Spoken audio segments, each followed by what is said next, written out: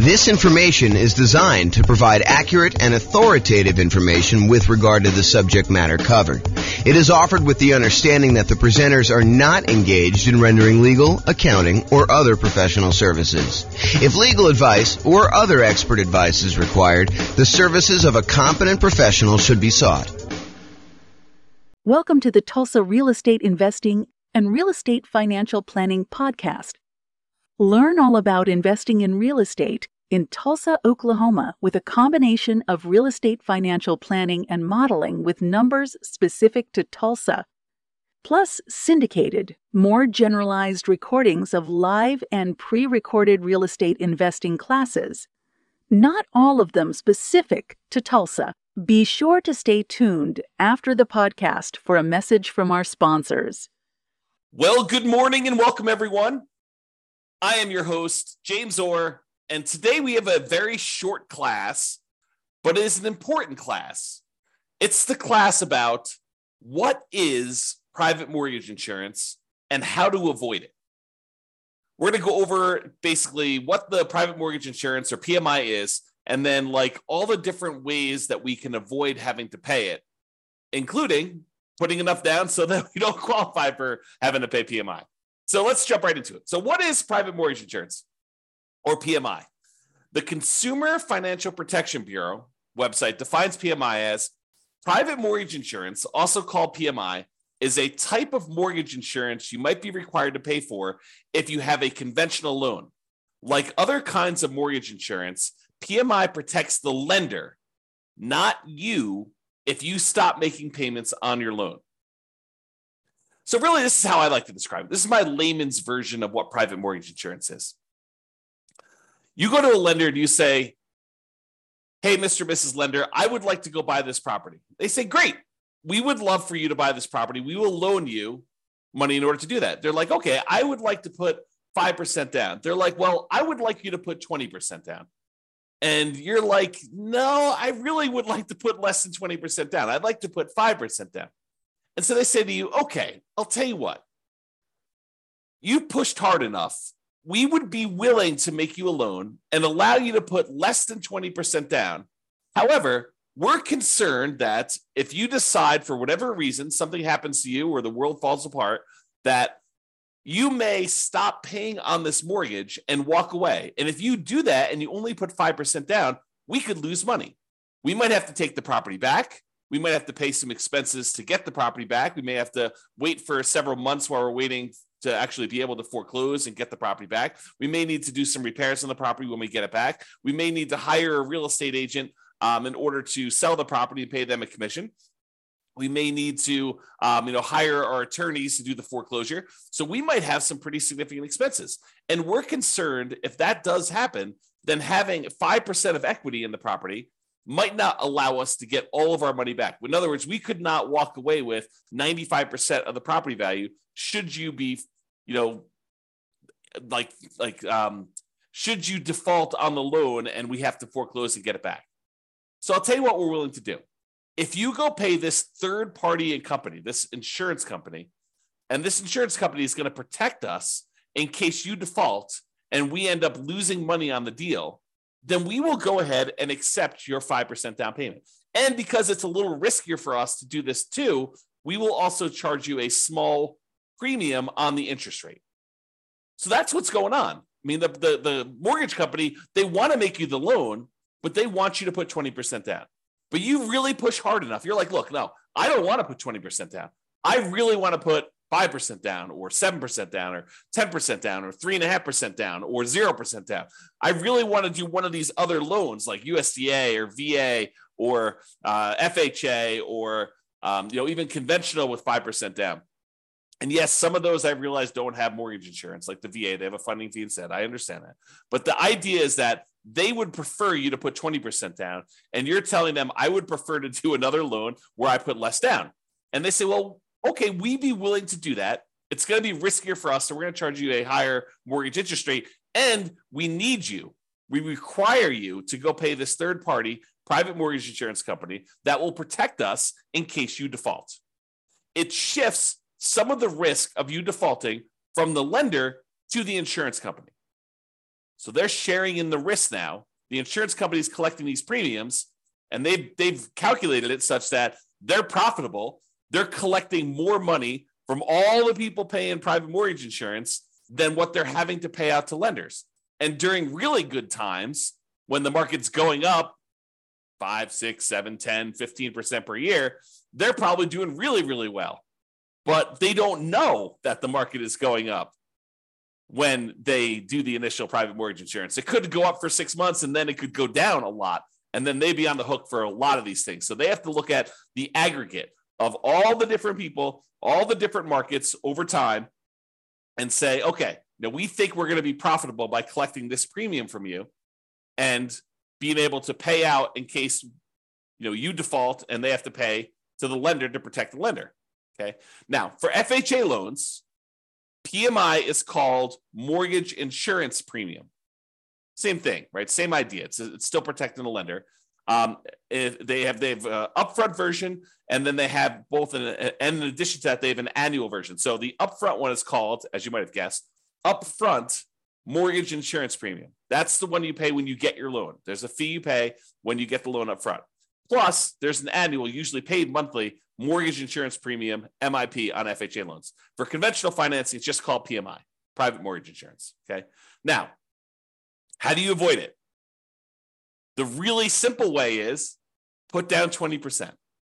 I'm going to go over some other things we can use to avoid it. But remember how we discussed this, right? The lender says, look, I would love to make you a loan, but I would require 20% down. And you're like, no, I would rather not put 20% down. And they're like, okay, you pushed hard enough. I would be willing to give you this loan for less than 20% down, but you will have to get this private mortgage insurance. Well, one way to not have to pay PMI is put 20% down.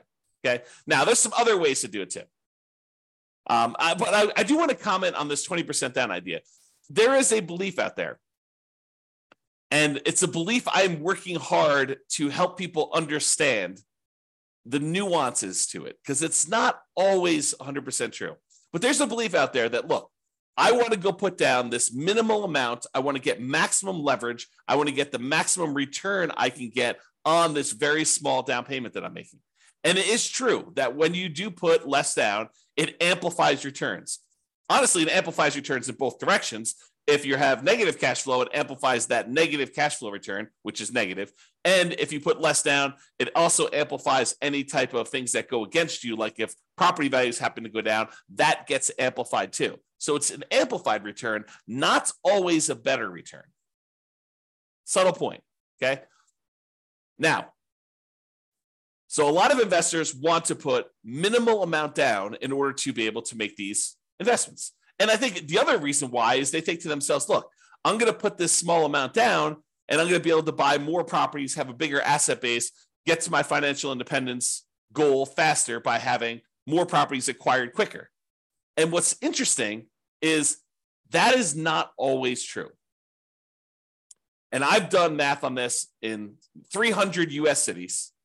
And I continue to do classes on this. So if you haven't heard one of those classes where I talk about, is it better to do one thing or another? We do this comparison in some of those classes where we say, look, instead of you going and doing like a nomad strategy where you put 5% down, you buy a property, you live there for at least a year until you save up the next down payment, and you've lived there for a year, which is a requirement of the lender. Then you go buy your next property with 5% down, you convert the previous one to a rental, and you repeat this process, and you're able to acquire properties relatively quickly with relatively low amounts of capital invested, because you're putting 5% down every time you do this.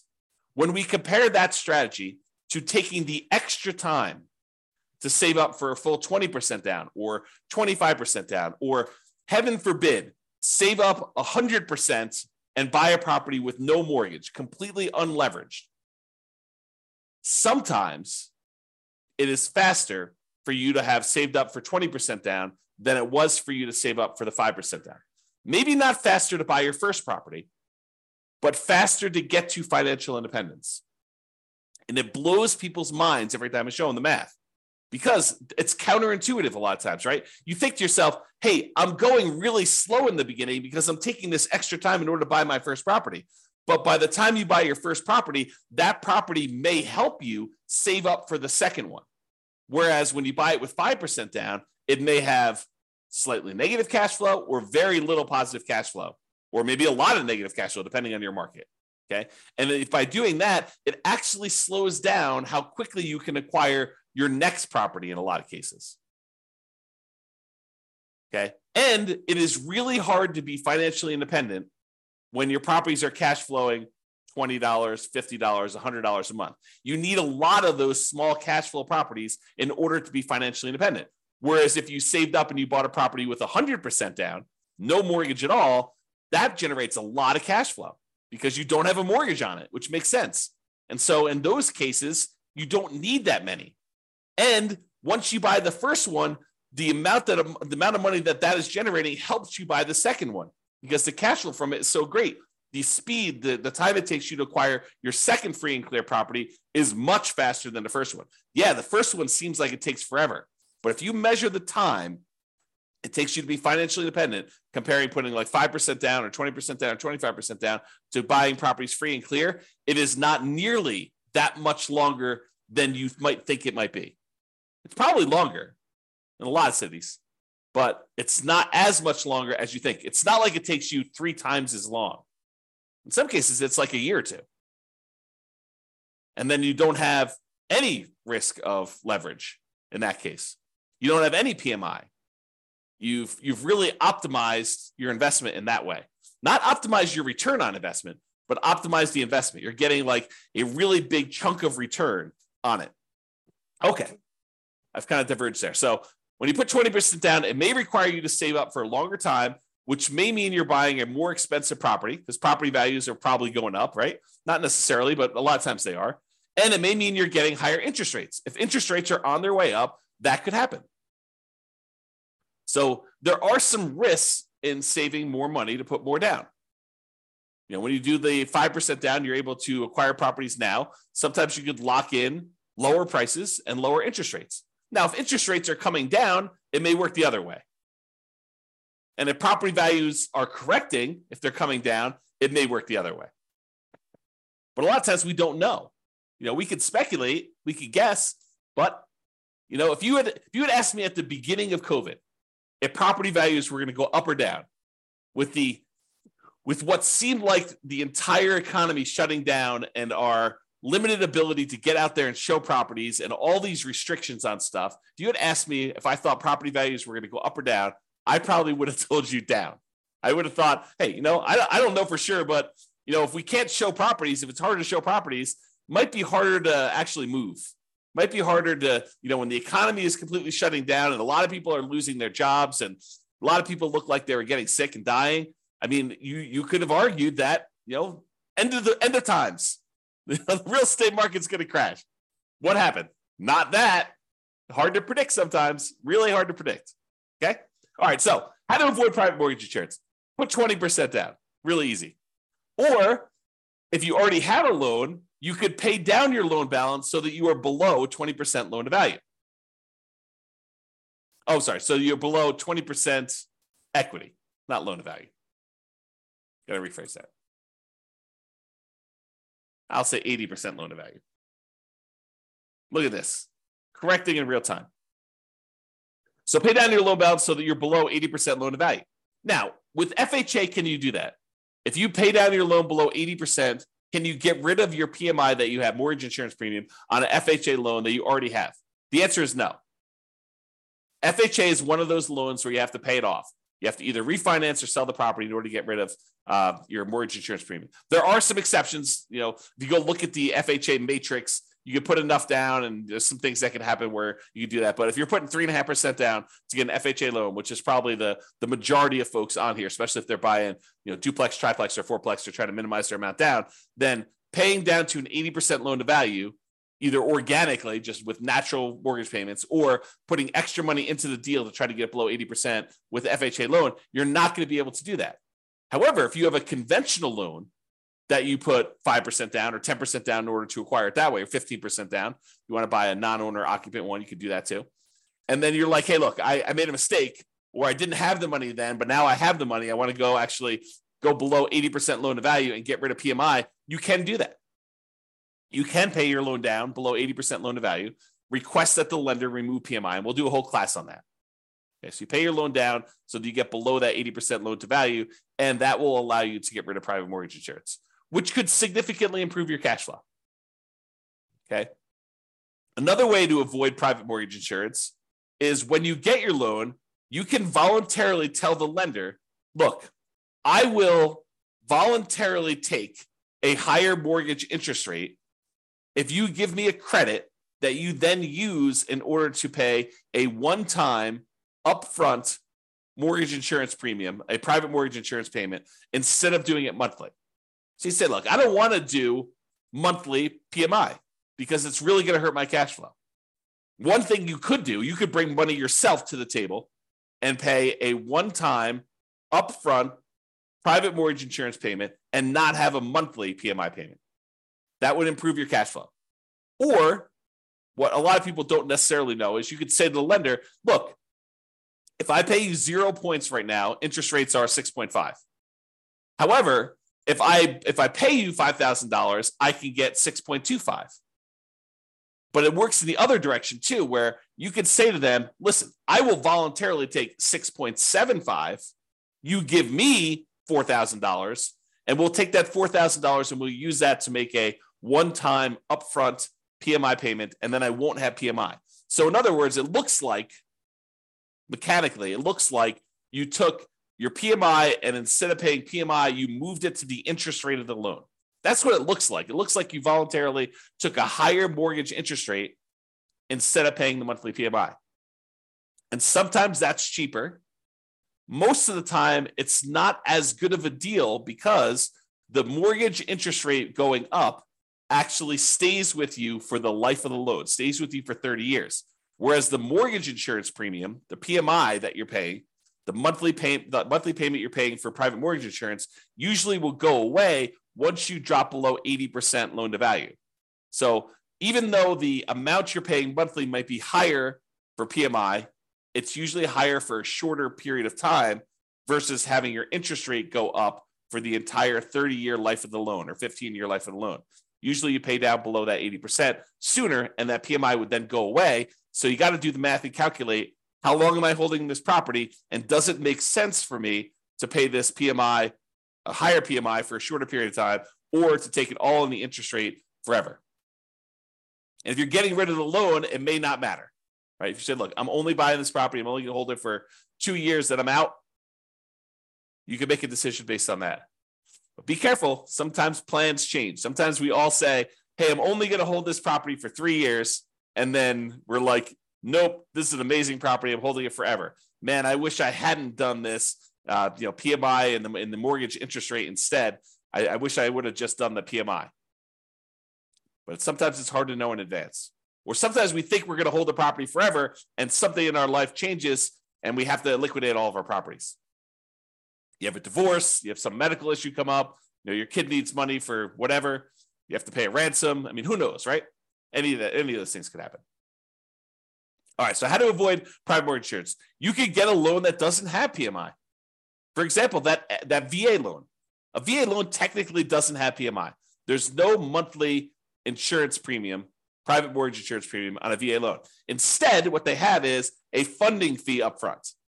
It's sort of like that lump sum upfront private mortgage insurance payment, except they don't call it that. They call it a VA funding fee because the VA guarantees the loan. What they do instead is they collect this big funding fee, and then if people default, they use all the funding fees they've collected in order to protect the lender.